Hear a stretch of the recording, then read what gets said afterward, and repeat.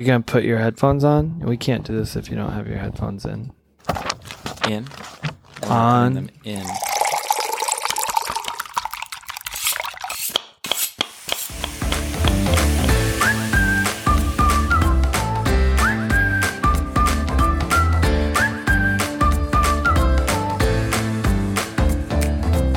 I'm Dustin Harder, and this is Keep On Cooking. Hello there, and welcome to Keep On Cooking, the podcast dedicated to plant-based cookbooks and the authors who wrote those cookbooks. I'm your host, Dustin Harder, and he's a choo-choo Charlie and a class act. I'm here with my husband and producer of the podcast, Mr. Rossetti. How you doing, Rosie? I'm good.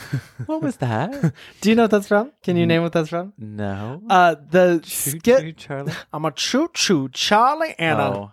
Is it like an class SNL? act. Yeah, but can you name what SNL No. skit it is? No, I don't. It's from the Molly. It's a Molly Shannon skit. Okay, all right. Is that helpful at all? Now it's coming back, but I don't remember It's her name. the I'm 50 skit. Oh, okay, It's all a little ditty she does in that moment. Because I was like, who's Charlie? Choo-choo My name's Charlie David. and She's talking about her dead or ex-husband, I think. Anyway, course. how you doing? I'm good. How Good. are you? I'm great. Rolling along. We had Yeah. some awesome stuff for dinner tonight. Oh my I made a gosh. pie. We had You just made a had some pie. We did not have pie for dinner. I mean, I would have though. We would have, I but wouldn't have had an issue with having pie for dinner. it's like fruit. But before we had pie, we had ravioli. a bacon ricotta ravioli. Ricotta. Ricotta. The Handmade. Handmade, honey. I made us some pasta from scratch. You were off doing a little workshop, doing a theater workshop, teaching the kids some dance moves. All socially distanced and masked up. Yes. And vaccinated. They were fancy and they had like those like face shields. Oh, So for like the singing part of the audition, they like took off the mask but had the face shield. It was like they had like they had figured out like a way to do it. Yeah. Like they kept the mask on until they like got up on the stage. I was very impressed. I love that. Good. Yeah, That makes so- me feel better too. Yep. Well, when you were out, I was making pasta from scratch, and Mm-hmm. I made the filling, which was a tofu ricotta cheese with bacon from the Beehive. The Beehive, yep. Oh, so good. And y'all, their pepperoni Yeah, is pepperoni. zavoon. And I'm a little bit of like a pepperoni snob from my A little. old You meat are days. a I am pepperoni snob. And it's Period. freaking delicious. It might be what stopped you from going vegan for like a whole year. You were like, I still want pepperoni pizza. And I was like, I promise you we're going to make it happen. It's going to Yeah, be okay. And now the sorry. Beehive has come into play. Delicious. I won't go back. Why are you sorry? Everyone's on their own journey. I know, but Don't like, I apologize. just don't want those like Judge Judys out there. Yeah, like, listen, don't apologize to those judgy Judies. Vegan police, you know who they are. Your opinion is neither required nor desired. Okay. Oh, so Name that movie. name that movie. Neither required nor desired. Anybody, DM us and name that movie. Yep.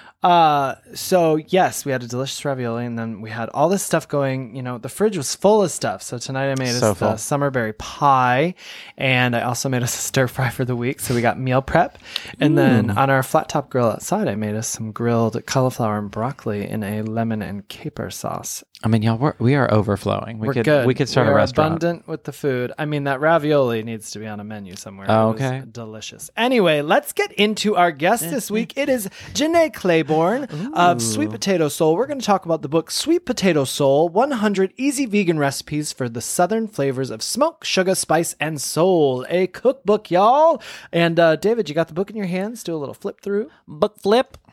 Book flip. Dun, All dun, right, we got a dun. no bake. Well, Ooh. speaking of sweet potato gingerbread bars, David, that sounds delicious. I'm gonna dog ear that Yeah, page let's right dog now ear that I right do want to now, make 'cause that sounds- really good. I like both of It's so those funny. things. I've had this book now for probably 3 years, and I have flipped through this book a lot because Janae's great. She makes great recipes, and I've not seen that bar in here before. And even after I've done this interview with her and that bar didn't come up. So it's amazing.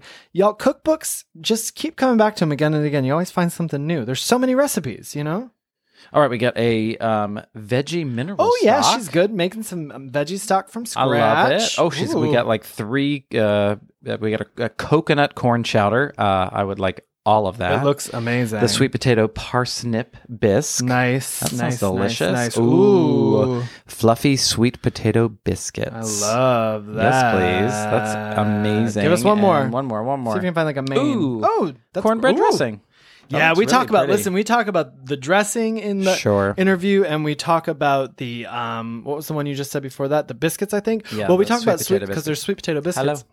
Sweet potato. We talk salt. about how obviously Sweet Potato Soul, she's got to do sweet potato stuff in here, but she uses sweet potatoes in really cool ways. It's fun to see. That's really cool. Yeah, she's great. Janae Claiborne is a vegan chef and cooking instructor and creator of the popular blog and YouTube channel of the same name, Sweet Potato Soul. She studied at the Institute of Integrative Nutrition and founded the personal chef company, The Nourishing Vegan, whose clients have included India Ari, Lucy Liu, Lululemon, Soho House, Whole Foods, among many, many more. Yes, Janae's recipes and nutritional advice have been featured on NBC's Today Show, Veg News, Ebony, Greatlist.com, Refinery29, BET, Well and Good, Shape.com, and Leica Leica. Oh, I like a magazine. Sorry, Vegetarian Magazine. I like a Vegetarian Magazine, Thoughtfully Magazine, InStyle.com, The Huffington Post, Reader's Digest, Urban Bush Babies, Main Street Vegan Radio, and Our Hen House. Yes, she is the author of Sweet Potato Soul,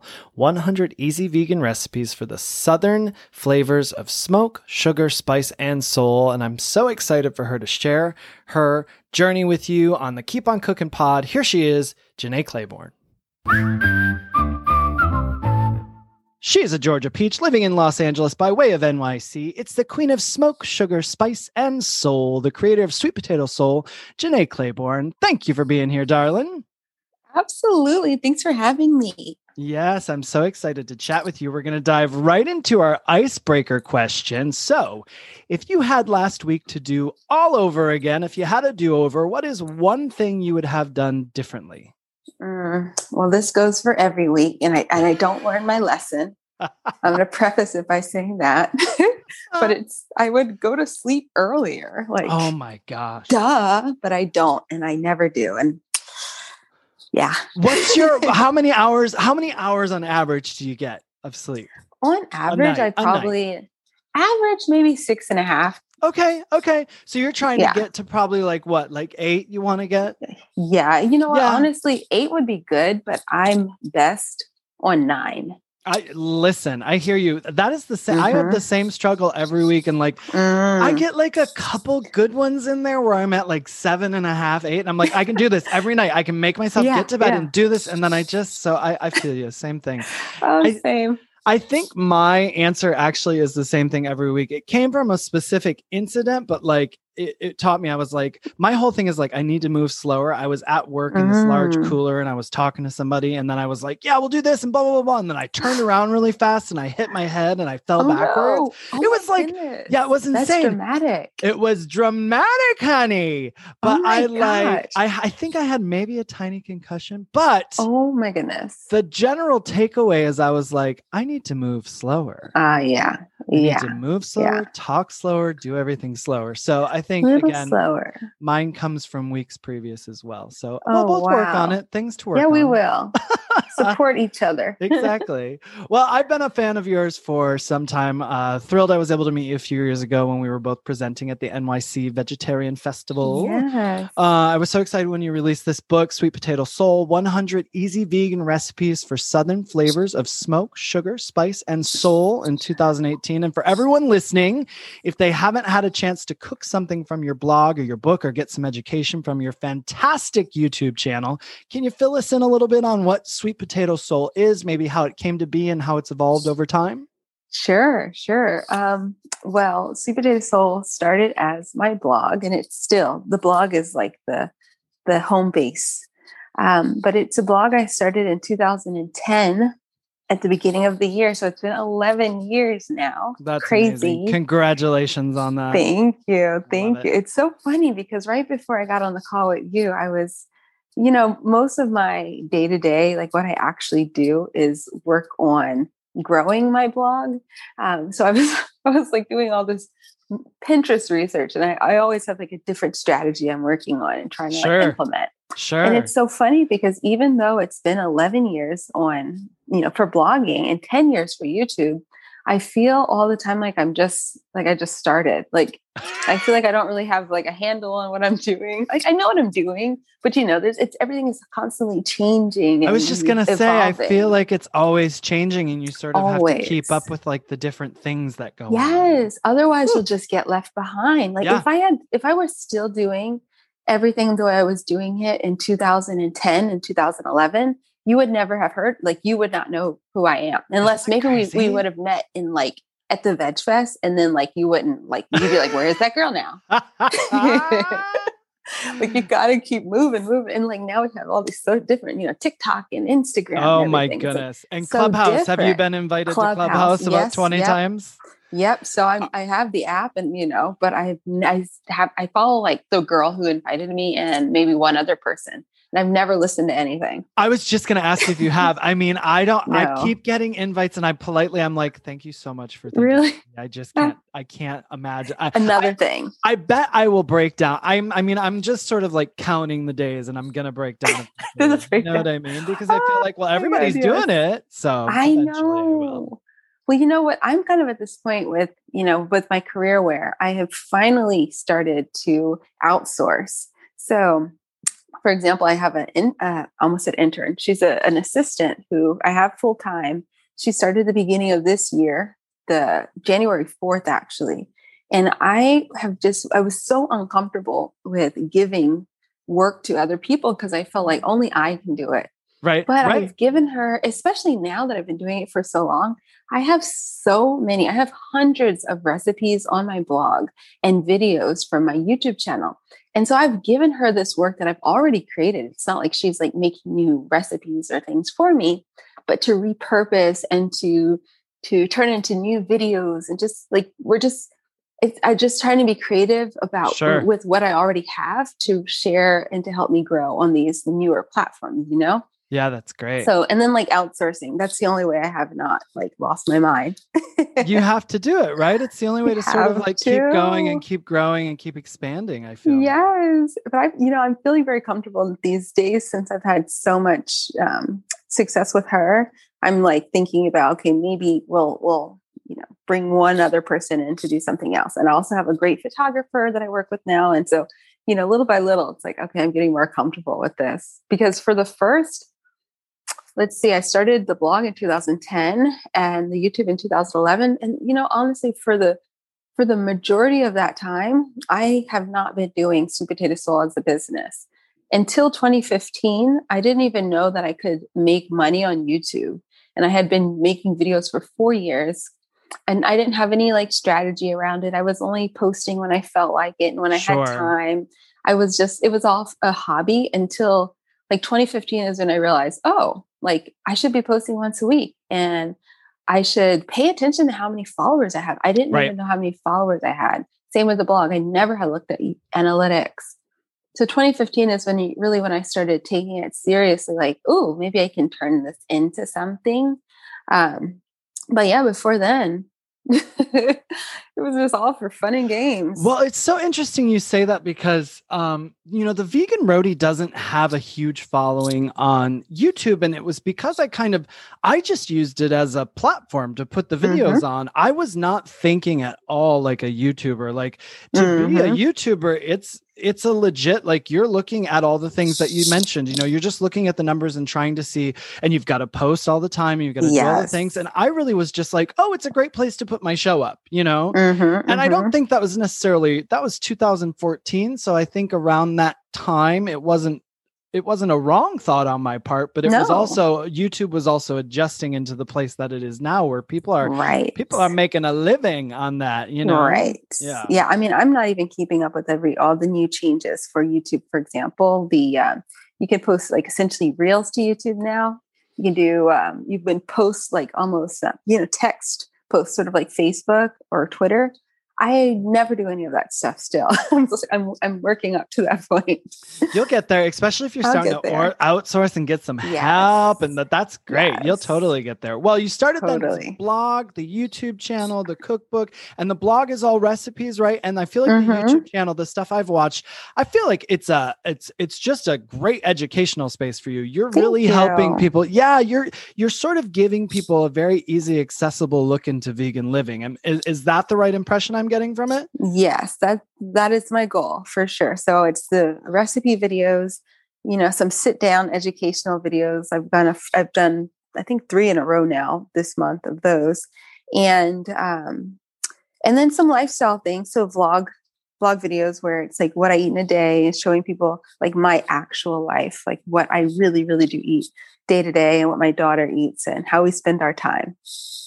I love that. It's great. And so when did cooking, I know you explain it in the book how cooking became part of when you started cooking, but I'm curious about vegan cooking in terms of like, do you remember what your first vegan cookbook was that you ever owned? Like one that you just still have and the pages are all filthy, something you cooked out of the most? Well, I don't know the very, very first one, but it's so funny you ask because just today, my new blog post it's the very first recipe that I posted on my YouTube channel, which are these sweet potato macaroons. And the recipe is from The Artful Vegan, which is the cookbook from the Millennium Restaurant in San Francisco. Yes. So that's an oldie, right? That's a goodie. It's such a goodie. And when I did the blog post, I wanted to link to the book. And apparently, Amazon remembers everything. Sure. It shows me that I bought it. It's the very, very beginning of 2011. Wow. So that might be my first one because I didn't go vegan until a couple of months after that. I wasn't vegan yet. That might be my very first cookbook. Vegan cookbook. I'm not sure, but so when you were posting, was everything not vegan at first? Did it move into vegan? Yeah, it was mostly vegan. When I started the blog, I didn't really think I would become a vegan in 2010. I was working at a vegan restaurant. So you might know it, Peace Food Cafe. Oh, yes. Yes. So I started working there. Tasty. So tasty. Started working at the very beginning of 2010. And I was a vegetarian and that's why I wanted to work at a vegan restaurant because I was not going to serve meat. Sure. And, I just was, every time somebody would talk to me about like animal exploitation and, animal agriculture, I was the person who would just like stick my fingers in my ears and be like, I can't hear it. It's so sad. Please, please, and walk away. So because of that, I knew it was like animals were going through something, but I still didn't think like I'm going to become vegan. I figured vegetarian is fine, right? What's the big deal? So when I started the blog, I was sharing mostly vegan recipes. And at the time I was eating mostly vegan, but I wasn't vegan. I was eating dairy as well by that point. Okay. So then it was your blog eventually then shifted though to all vegan. You started giving us all the vegan goodies, a year in. That's great. You kind of got your feet wet a little bit in the blog world, and then you really gave us the goods in the vegan style. Yeah, exactly. Especially because back then it was so early, and there was not. I didn't really have a fear for this because, like I said, blogging wasn't going to be like my new career path. That would have been great if that's what it could turn into, but I didn't intend for this to happen. So it was okay with being like really specific in a niche. Like now, if you're going to start a vegan blog, it's like vegan is cool now. Sure. But back then it wasn't that cool. You need to have something now to really reel the people in. Yes.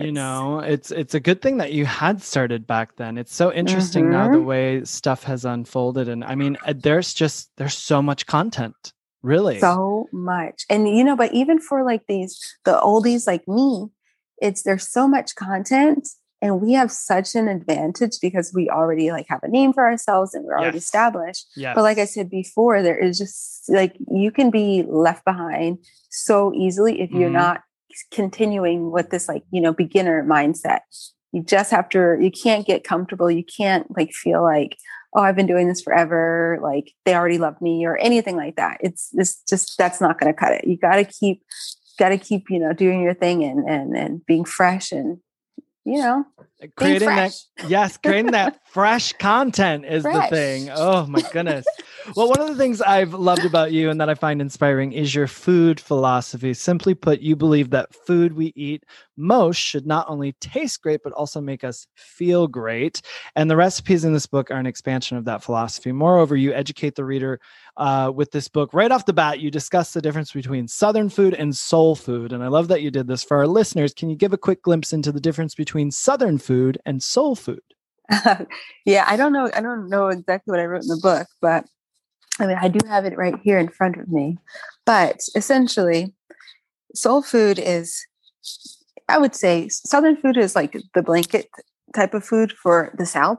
So it can encompass Cajun Creole, low country food, like all of the Southern cuisines that there might be. Because, you know, Southern food is very regional as well. It's not just everybody eats the exact same thing. But soul food is specifically Black food, and it doesn't have to be from the South. There's a great quote. I think it's by Dick Gregory, and I might not find it exactly, but let me just try to remember. It's all soul food is Southern food, but not all Southern food is soul food. You got it right. You got it right. Yeah. Okay. You got it. Okay, I found it. I was like, yes, she nailed it. So she said, well, all soul food is Southern food. Not all Southern food is soul. Right. And not all people who are eating Southern food live in the South. So, or soul food live in the South, because, you know, through the diaspora and the great migration of Black people leaving the South in the 20th century, you know, so my grandmother could be from California and still be making soul food. My grandmother is actually from Philadelphia, and I grew up on her soul food. So all over the country, Black people are eating soul food because we do all have these same roots from the South.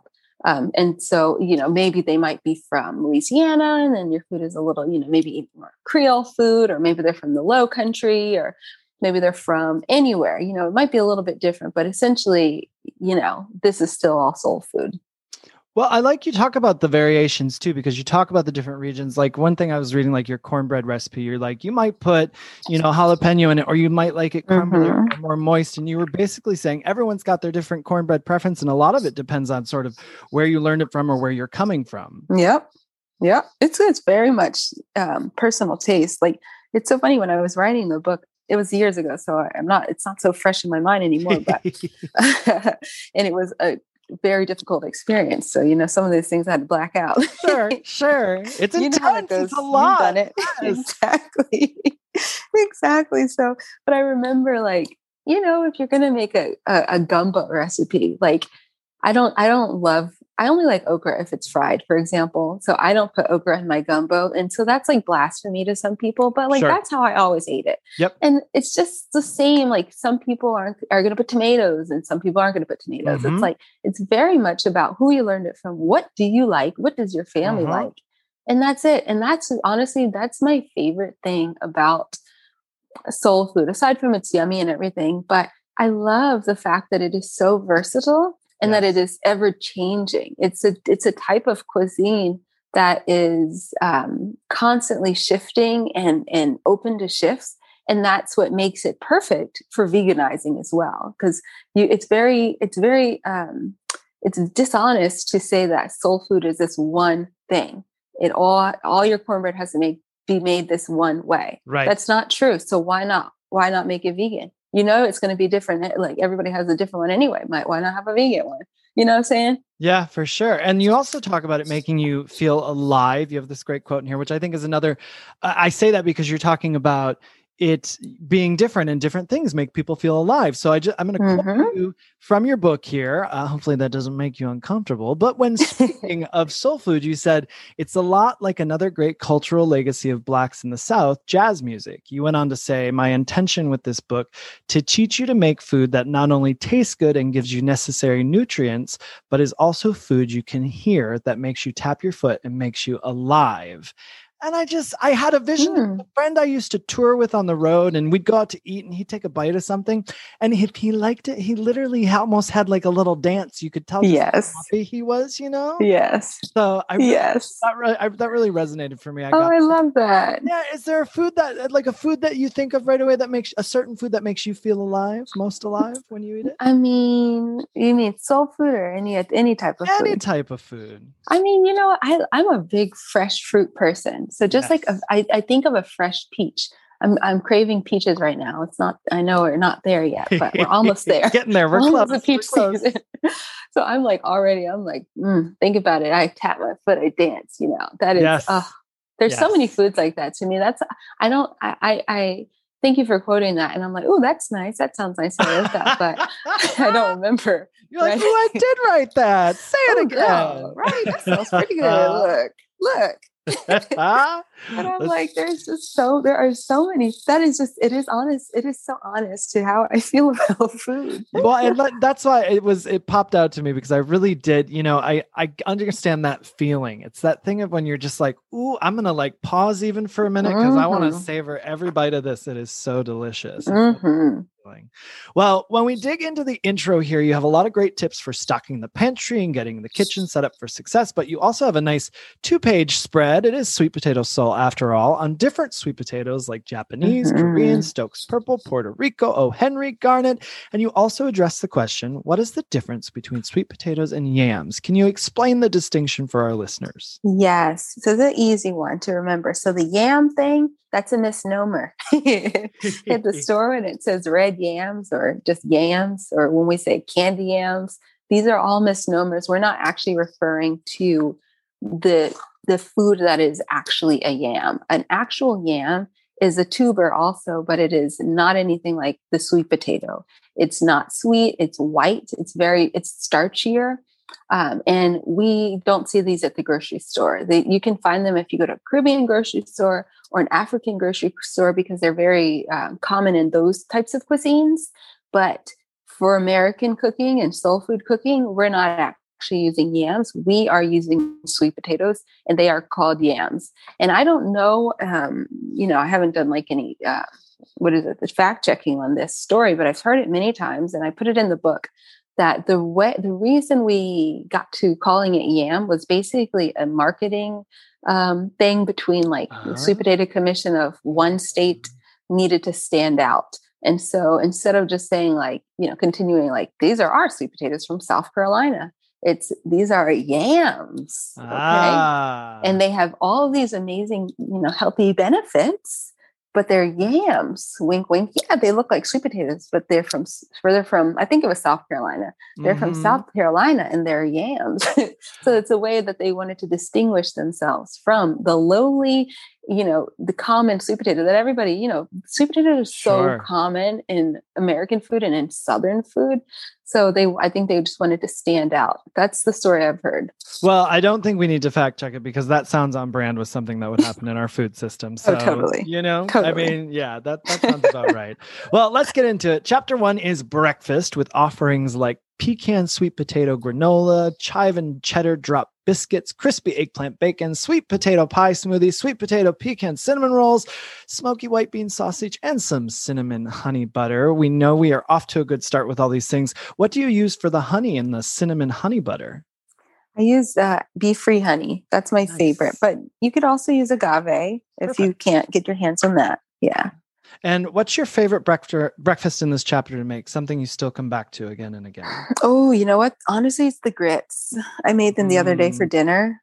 I love them. Tell us about them. They are so creamy, savory. If you like, my husband calls them polenta because he didn't eat, he didn't grow up in the South. He didn't grow up eating grits. So for him, it's polenta. And it's, very similar.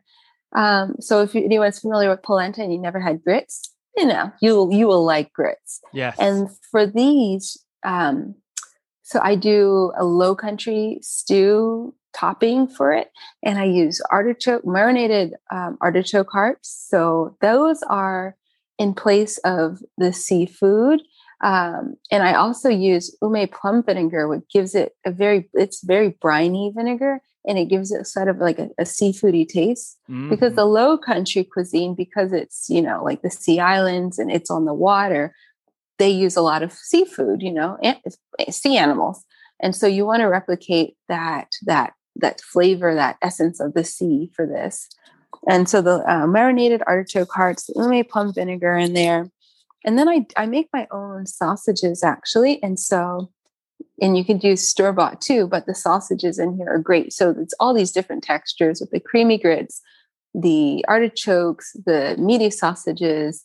There's tomatoes, and there's also, corn in there. It's just like such an amazing balance of flavor and the texture and creamy. It's comfort food, but it's also, I must say, it's also pretty nutritious. So you can look at the ingredients, but it's good for you. Okay. Yeah. It sounds delicious too. And that's that smoky white bean sausage you're using. Yes. Then, right? Yes. I make these sausages a lot too. Still come back to them again. You're saying you keep coming for these. Oh yeah. All the time. That's great. All the time. Cause it's so much less expensive.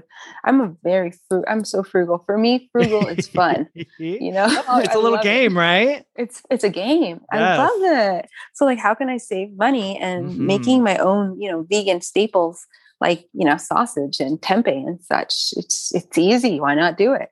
Yes, for sure. Well, chapter 2 is salads and soups. The turnip, the heat butter bean soup, and coconut corn chowder are definitely on my list. And of course, the sweet potato bisque. It's so funny.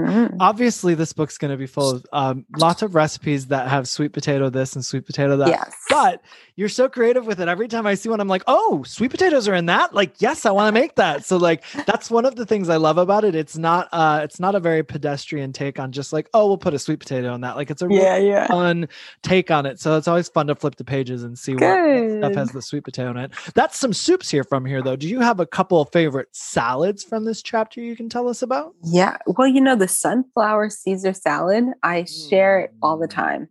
It's on my blog now because I'm like, just in case if people don't have the book, they need to make that salad. Yes. So put it on the blog. But that is, oh my God, it's the best Caesar salad I've ever had. I love Caesar salad so much. Me too, but I didn't before I became vegan. Sure. So I actually didn't. The anchovy thing freaked me out. Even when I was vegan, I was like, why is there anchovy in that? Yes.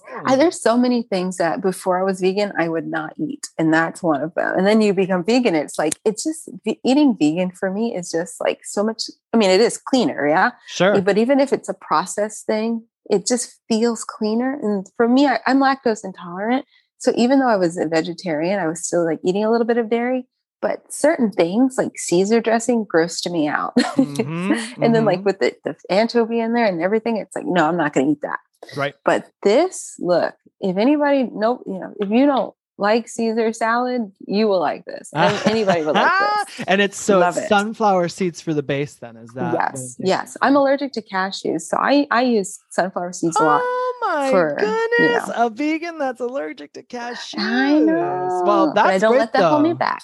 Well, everyone who's listening, if you're allergic to cashews and you've been going, oh my gosh, all vegans do is use cashews, it sounds like Janae's book is going to be a good fit for you. Right. You will not find a single cashew. That's good. Well, what's another salad from this chapter that you love?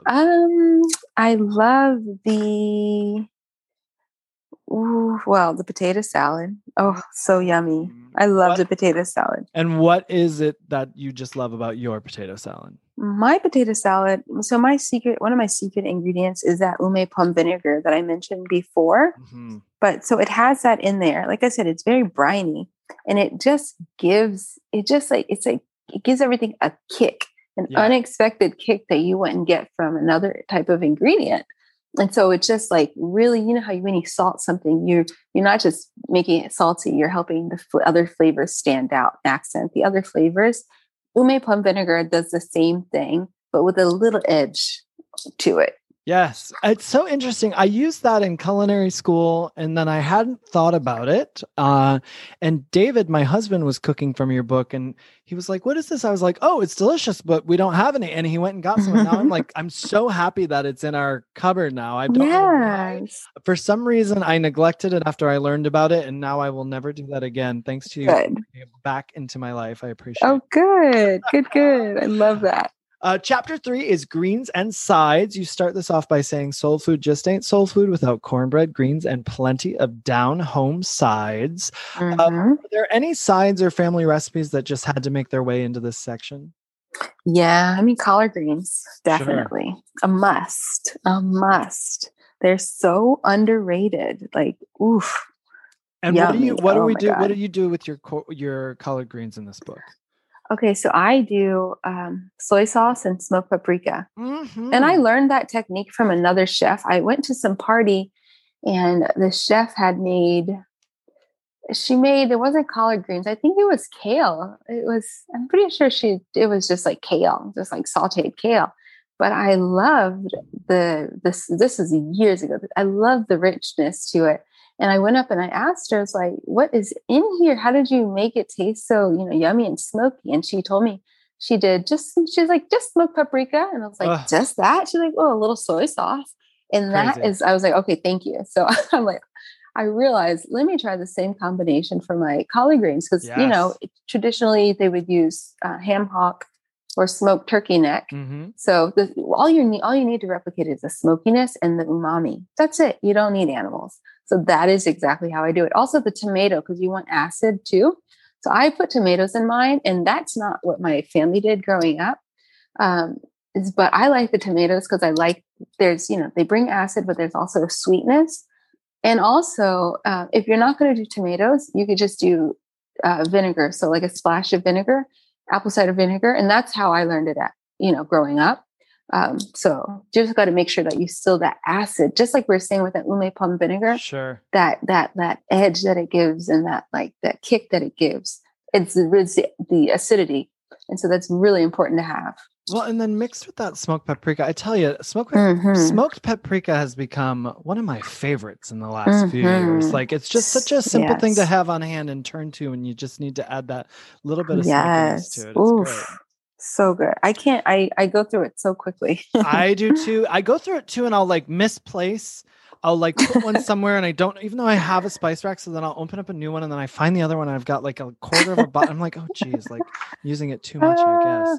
What are your cornbreads in this chapter? What's your I think you said you like a crumbly cornbread, if memory serves. Yeah. So is that what we're getting in this book? Yes, I do. Yeah, that's exactly. It's not a Jiffy cornbread. This is a more, to me, this one it's a heartier, more, it's a grainier. I've used more cornmeal. My ratio of cornmeal to flour is like 50-50. All right. Versus a lot of people, actually, look, I'm looking at the recipe. So for this one, I did like 75% cornmeal. So for, if you want a cakier one, you would just do the opposite. So more flour, but I like it really nice and grainy. And then for this cornbread, I also use it in that Caesar salad as croutons. So you can turn it into croutons. So perfect. Yummy. I love that. You've got add-ins mentioned in here too in your cornbread. Is there an add-in that you like to put in your cornbread, or do you just like it simple and plain? No, I mean, honestly, I usually just use it, make it simple. Absolutely. Okay. But if I'm going to have an add-in, I like to put corn. So we have big chunky pieces of corn kernels. Nice. And my Nana, she always says when I was a kid, she would do cream corn, but now she tells me that she does a lot of jalapeno peppers. So all right. Like it hot. You can change it up. Lots of options in there with this too. You give us. I want to try the black eyed peas hummus and also the sweet potato hummus. There we are again with the creative sweet potato use. And you got the sweet Jesus mac and cheese. I'm a sucker for a good mac and cheese, and I have a feeling yours won't disappoint. Tell us about your mac and cheese recipe. Yeah. So this is the vegan butternut squash mac and cheese. So this is just a take on that, but instead of using just butternut squash, I did sweet potato because I'm sweet potato soul. So, but it's very similar to that because you say you make that nice creamy sauce with the sweet potato and your arrowroot powder and nutritional yeast and all of that. And I think that most vegan mac and cheeses, like if you get it at a restaurant, to me they're so bland. Like I agree. They're just so bland. Like, what is this? But this one is not bland. This is flavorful. Well, and that's the interesting thing about vegan mac and cheese to me is that really it takes on the seasoning that we give it, right? Yeah. We're using these bases, and it's like, well, let's season it up then. There's I've said this before on this podcast. The best macaroni and cheese, vegan mac and cheese I've ever had came from a non-vegan restaurant. They had it on their menu, a vegan mac and cheese. It was a place in Seattle called Cafe Pederizo, and I still think of it and I've tried to like recreate it. And I'm just always so like, that's crazy to me that I had like the best mac and cheese, vegan mac and cheese I've ever had at a non-vegan place, but it also doesn't surprise me, you know? Well, I've had the best vegan food I've had is at non-vegan restaurants. What do we think that is? They're stepping it up and trying, I think. They're like, we got to make this good if we're going to put it on here because they know they have non-vegans to please, I would imagine. Exactly. That's a good point. I think also with non-vegan restaurants, they just, I mean, especially like out here in California, it's very like farmers market focused and like seasonal. And the vegan restaurants seem to be like, we're just like replicating, you know, the non-vegan things, you know?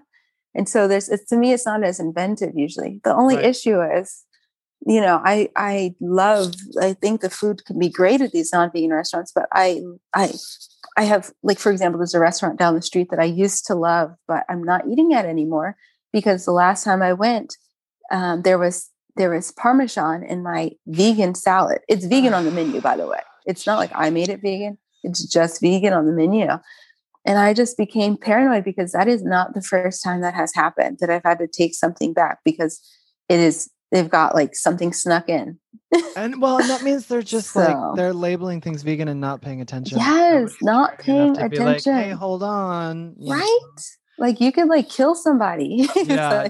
It's anyone listening who owns a restaurant, be careful. Or listeners, when you're dining, even especially in a place, be careful. Ask your questions. Be careful. It's amazing. Exactly. But on the flip side, at least, I mean, I'm glad you don't eat there anymore, but at least some places are trying. Hopefully they'll keep trying more and they'll start being more mindful and not do slips like that. Because that's He's crazy. I think, you know, it's funny because I think the smaller restaurants, like this is just like a local restaurant down the street, but it seems like the bigger restaurants, they have more of a liability issue. So they have to be more careful. They have separate, you know, cooking stations and all of that, like the fast food restaurants.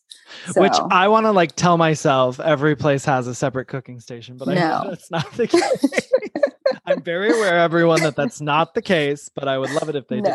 Well, I love chapter 3, that's Greens and Sides, because I feel like it's got all of those tasty things that we all want from the soul food arena. So it's definitely, I've got little pages marked throughout here, and I can't wait to learn from it. We're moving on to mains, which is chapter 4. Anything in this that is maybe veganized versions of family classics or from holidays or anything like that you had to put in the book in the main section? Yeah, I mean, stuffing / I don't know how you call it, dressing, stuffing, filling, same thing. Yeah, I call it stuffing. We're not stuffing it in anything anymore, but stuffing, just the same. My family calls it filling, and like, I don't know, stuffing and filling, but for whatever reason, stuffing doesn't irk me as much as filling. Sure, no, I get it. And dressing never made sense to me. No, me neither. I don't. Yeah, I was like, that's dressing goes on a salad. What are you talking about? Exactly. But the stuffings, I have a couple in here. I have a cornbread one that I make every year for the holidays, and then I have a more traditional, you know, I use like sourdough bread for it one, but they're both the best. And I think those like stuffing in general, like whatever type it is, as long as it's good, that is one of my like top 5 favorite foods, maybe top 10, top 5. Delicious. So satisfying, so comforting. Satisfying, yes. The best. I couldn't agree more. My husband made the Happy Heart crab cakes. Oh yes. It was such a joy that he cooked for me, let me tell you. They were delicious. I had to stop myself from eating them all so I could space out the joy a little bit because they were bringing me lots of joy. I had them for lunch the next day. They were seasoned perfectly with a base of chickpeas and hearts of palm. The texture was just right. You actually did these on the Today Show. So if anybody wants to see Janae make these, if you want a little video, she makes them on the Today Show. We got the Bootylicious Gumbo, Jackfruit Jambalaya, Bourbon Barbecue Tempeh Sandwich, which I've actually made. I made that one, I think, first when I first got this book. Oh, nice. Yes, I love the quick pickled onions, giving it that perfect little pop of sour, and then the tangy barbecue sauce tied it all together. We got the sweet potato green bean casserole in here. Tell us about that. Yeah, I mean, it's kind of, oh my God, I have not made that recipe since I was recipe testing. Yes. That one was really, really difficult for me though. Very difficult. I remember that because took me a while to get it just right. And then I was going back and forth with my recipe testers on that one. And so it was just kind of, that one gave me a really hard time. And then I actually almost did not include it in the book because it wasn't right. So in the end, it ended up making its way in, but it took a lot of back and forth with, my testers and myself. And then I also didn't want the recipes in this book to be overly complicated to get right. So yeah, that one. I mean, it's great. It's really great though. Now that it's done. Well, it's done. I bet it's fantastic now. That's kind of, you can't see me, but I'm grinning over here because I know that moment when you're going back and forth with a lot of us who write books, y'all. We're fortunate to gather a group of testers that we love. Yeah. And you have some that are so dedicated to the project and you really start to go back and forth with them. And it really takes the recipes to a really fantastic place. But it can be hard when you hit that little wall where you're like, I've taken all the suggestions, I've done all the things. And for some reason, we still can't get to that spot, Right. Exactly. It could be a real challenge, but it's good to have those people, especially, I think I only had one person. No, I'm sorry. I had two people who are my friends outside of this, but everybody else they're readers of my blog, and it felt like they were much more, they were a bit more unbiased. Sure. Sure.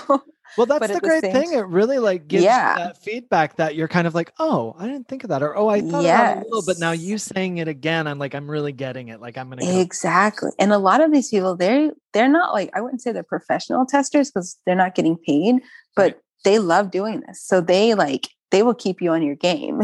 I love it. I had this the next book I have coming out. One of the copy editors was if you want me to test anything, and we were well into it, and I was you know what, sure. Wow. She ended up being the best recipe tester, and then it was so cool because when she was going through the book too, she'd be hey, I mean, I don't want to step on your toes, but have you ever thought about it? And I was oh my gosh, that's amazing. So it was wow. I tell you, every time I talk to somebody, and I can tell with your book, I mean, when we have the ability to have people really give us the feedback, it's so helpful, and it really creates a tied together package for the end result. The collaboration is great. It's so good. Totally. Well, you've got the spicy cauliflower fried chicken, which I love doing things with cauliflower. So tell us about that. That's the most popular recipe on my blog. I shared it on there also. It's and I think maybe on my YouTube channel as well. But the thing is, it's fried chicken, but just don't use the chicken. You know what I mean? The thing is, people just don't realize that the reason they like fried chicken is not the chicken. Without all that breading, without all the everything, the spices, it doesn't. Can you imagine? No, that is, come on, the person who the biggest chicken fan in the world would not like it without all the seasoning. So essentially, all I did for this recipe is I made a regular fried chicken batter dredge. That's all I did. And I just used cauliflower instead. That's literally, that's all I did. I didn't do anything. I didn't reinvent the wheel. Right. If If anything, you kept it simple, which is great for the home cook. So it's perfect.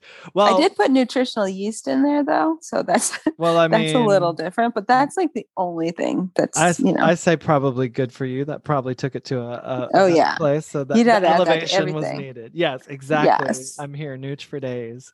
What about a main in this chapter that's a staple in your home still? Anything like that? I make jambalaya all the time. And another one that I wish was a staple is the lentil loaf. It used to be, but I'm looking at it now. I'm like, oh my goodness, I don't make that anymore. That's my favorite lentil loaf because it's got the mushrooms in it and walnuts and of course the lentils and so many vegetables. It's so nutritious. It's so filling. And lentils are so underrated.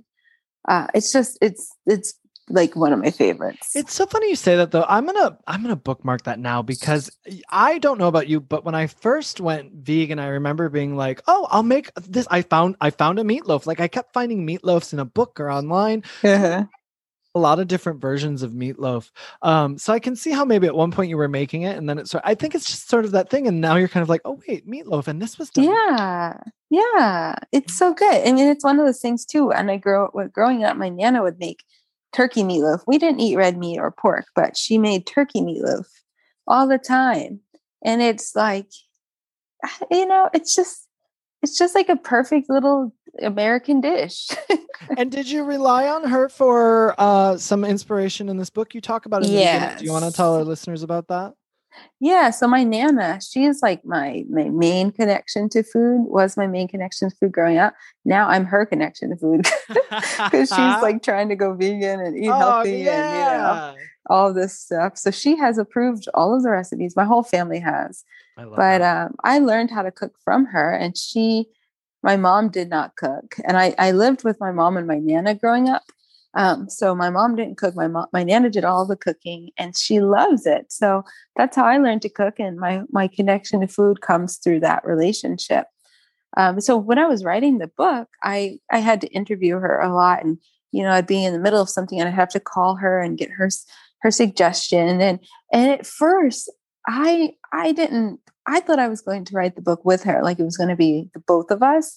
But she was like, no, you should just do it like that. She kind of acted like intimidated by the process. And it's also funny because she does not measure anything. She's a grandma. Yes. So she probably doesn't even own measuring. I mean, she might own measuring cups, but like I've never seen her measure anything ever in my life. So she's not like writing recipes down. It's just that's sort of the hardest part, right? Like when writing a book is you're like, oh no, you're like, oh, last time this tasted better with like, a half a teaspoon, and this time it's you're like, well, I got to figure out which one is better. Which one. I took meticulous notes. Yeah. Yes. Yes. I mean, I do that now with my blog too, but like with the blog, I post like 3 times a week. But this like 100 recipes, like you have to be so meticulous. Yeah. So I'd ask my Nana, and she'd be like, well, I kind of eyeball it. Like, yes, but what does your eyeball say? How much does that mean to you? Oh, I love that. I mean, did she inspire stuff like the seasoning, the dredge for the fried chicken? Yes. Yes, totally. Like, what do you use? I mean, I hadn't had fried chicken. By the time I wrote this book, I had given up chicken. I mean, it'd been 10 years. Right. So I certainly didn't remember. Like, I don't even know what it tastes like anymore. But so I had to talk to her, and I had to talk to people who still eat meat. And of course, I relied on the internet. I did a lot of the recipes that I veganized. Let me find an example. For example, I know we haven't talked about dessert yet, but like the pound cake, I was replicating my grandmother's pound cake, but like I said, she doesn't measure anything. And so I had to, rely on the internet, non-vegan recipes to try to extrapolate and, be creative. And, there's all these different avenues of trying to figure it out. And some of these recipes took so long, like, but some of them didn't make it into the book because they took too long. Sure. Yeah. Well, the home cook always appreciates that. I know that. Yeah. Well, I'm a perfectionist, so. I was thinking too, a good thing about the blogs, the difference, or I guess rather, with the blog and a book is like a blog. If you make it again, a month later, you're like, oh, it was better this way. You can go leave a little note, or you can change an ingredient. So like that's I do it all the time. Exactly. Once you get to the book, it's like you're putting it out there. It's done.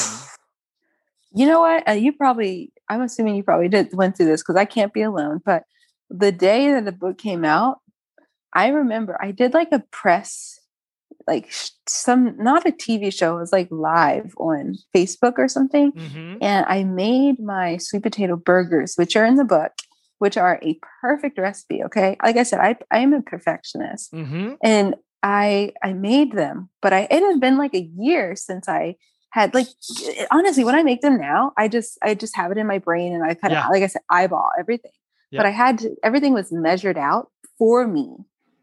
To make these things live and to see all of the spices in front of me felt like, oh my God, this is wrong. And I had to go and double check, like, are you sure this is like one, whatever of like, this is what I asked for? Right. They're like, yeah, it's from your book. And I was like, oh, no, this is a typo.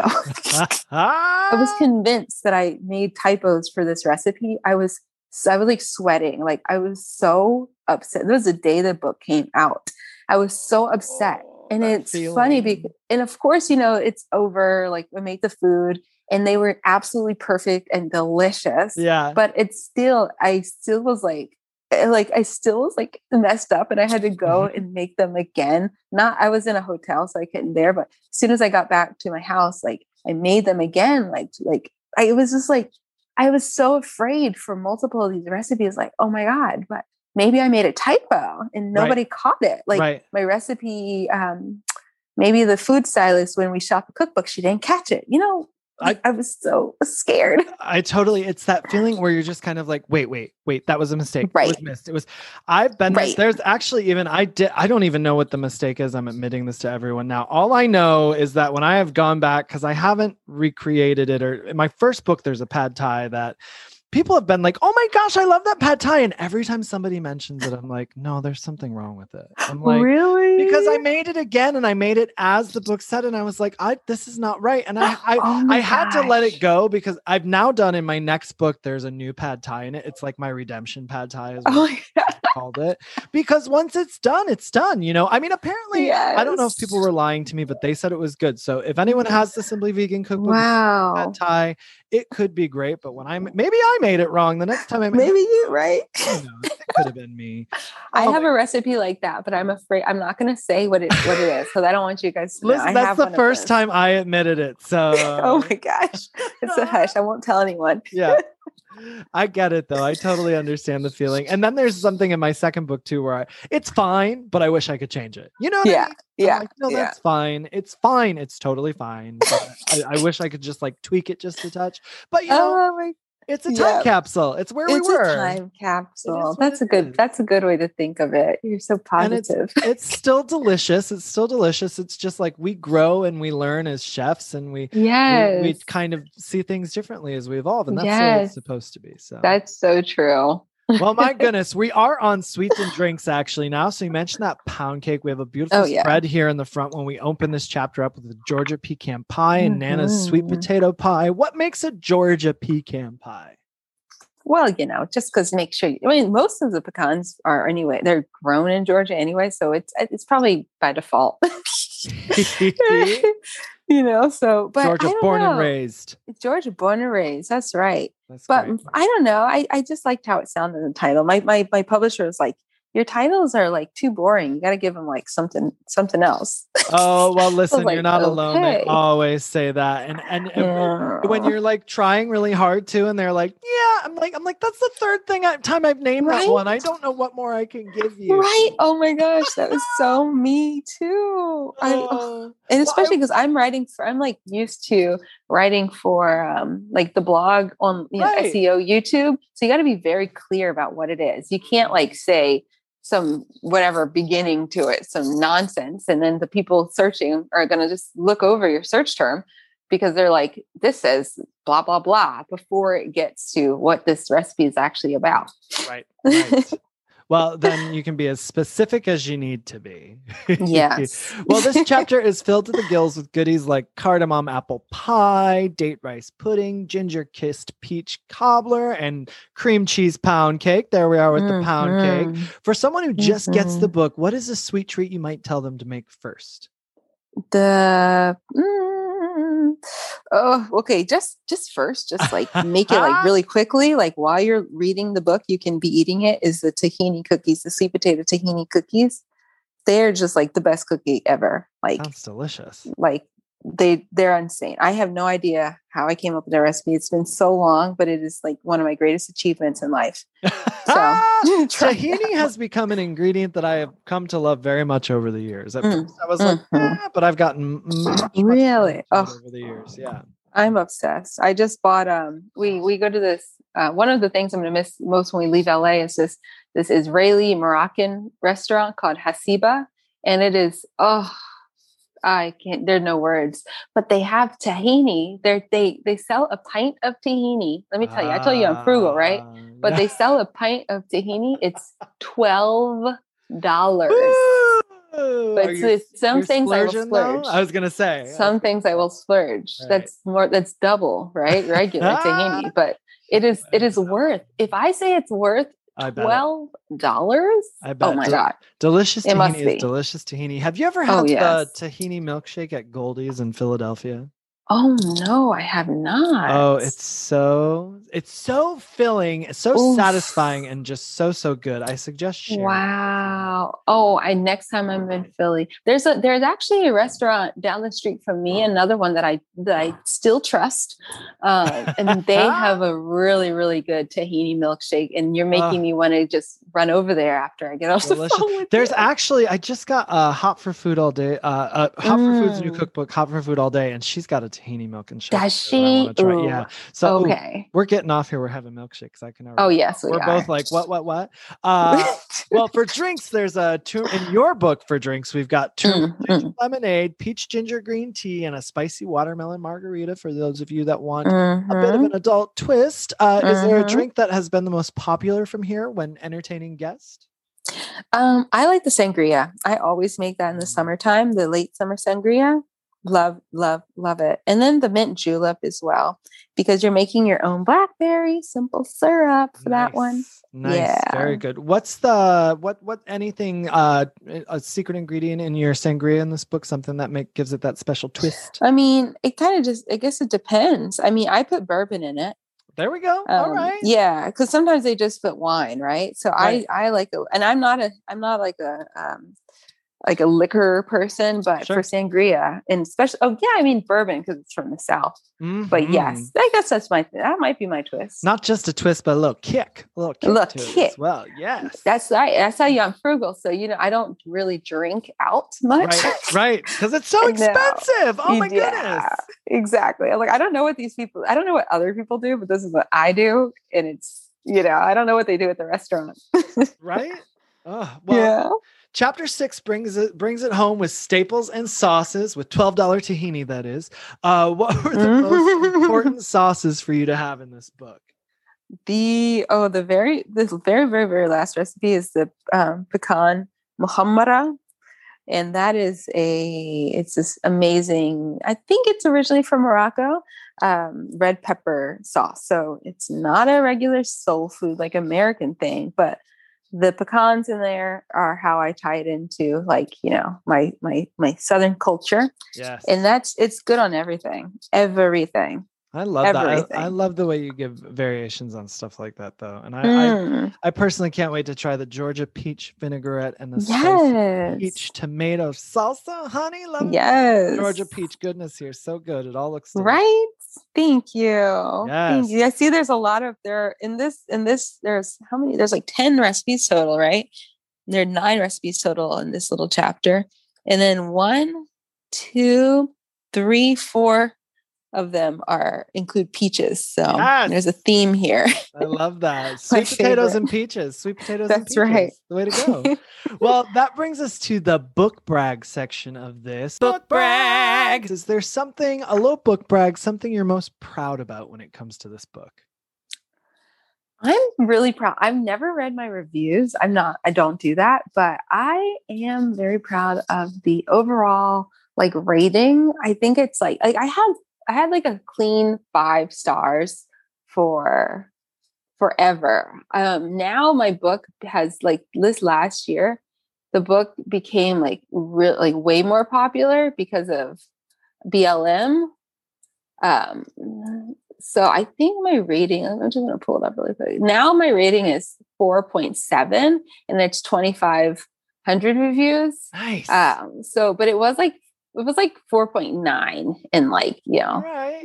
It's still like over 1,000 reviews. So I'm so proud of that. I've never read them, like I said, but I'm so proud of that. Because especially because like I said, like I was just so afraid, like I got something wrong. Sure. It's definitely something to be proud of for sure. Yeah. That's a very good one. Well, it takes us into our Baker's Dozen rapid fire question. Are you ready for your questions? I'm ready. All right. So number 1, what's your favorite type of sweet potato? Jewel. Nice. No, Japanese. Sorry. Oh, poor Jewel got pushed to second. I know. Place. Like Garnett, Jewel. No, Japanese. Oh, I love it. All right, Japanese. Favorite NYC vegan restaurant? Peace Food. Yes. No, and Beyond Sushi. Oh, Beyond Sushi. So I miss Beyond Sushi. Oh, me too. Did you ever get to go to, I don't know if it was open when you were there, the restaurant location that's down on like 30? Yes. Oh, yeah. It wasn't when I was there, but until COVID, I came a few times. I came with my daughter like twice. It ended up being like the place that I would just like tell everyone to meet me at because it was so central.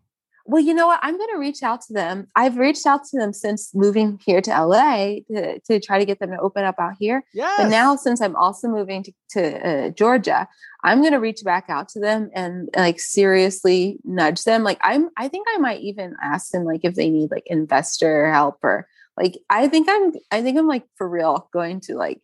I will. I will support you in this. I know that it would do well here in Georgia. It would really, and we need them. So they would do well to win-win for everybody. I do love the restaurant situation, but even if they just want to open the sushi part of it, like let's get on with the sushi for sure. Right? They could just do that in like Ponce City Market, which oh my gosh, would be perfect. It would explode there. It would be amazing. Right? Okay, we'll work on them. We're going to work on it. I'm with you. Let me know what you need. I'm here for you. I support you. Yes. Question number 3, favorite activity with your child?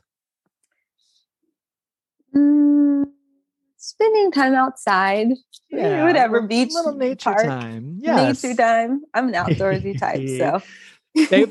Favorite spice to cook with? Smoked paprika. Most used kitchen tool?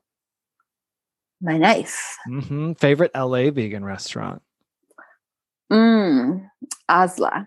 Nice. Celebrity you would want to cook for? Beyonce. Yes. Pancakes or waffles? Ooh, waffles. That's a hard one. I could hear in your voice, you're like, I'm not deceiving you, pancakes, but I'm going to say waffles. Yeah, I'm sorry. Favorite holiday to cook for?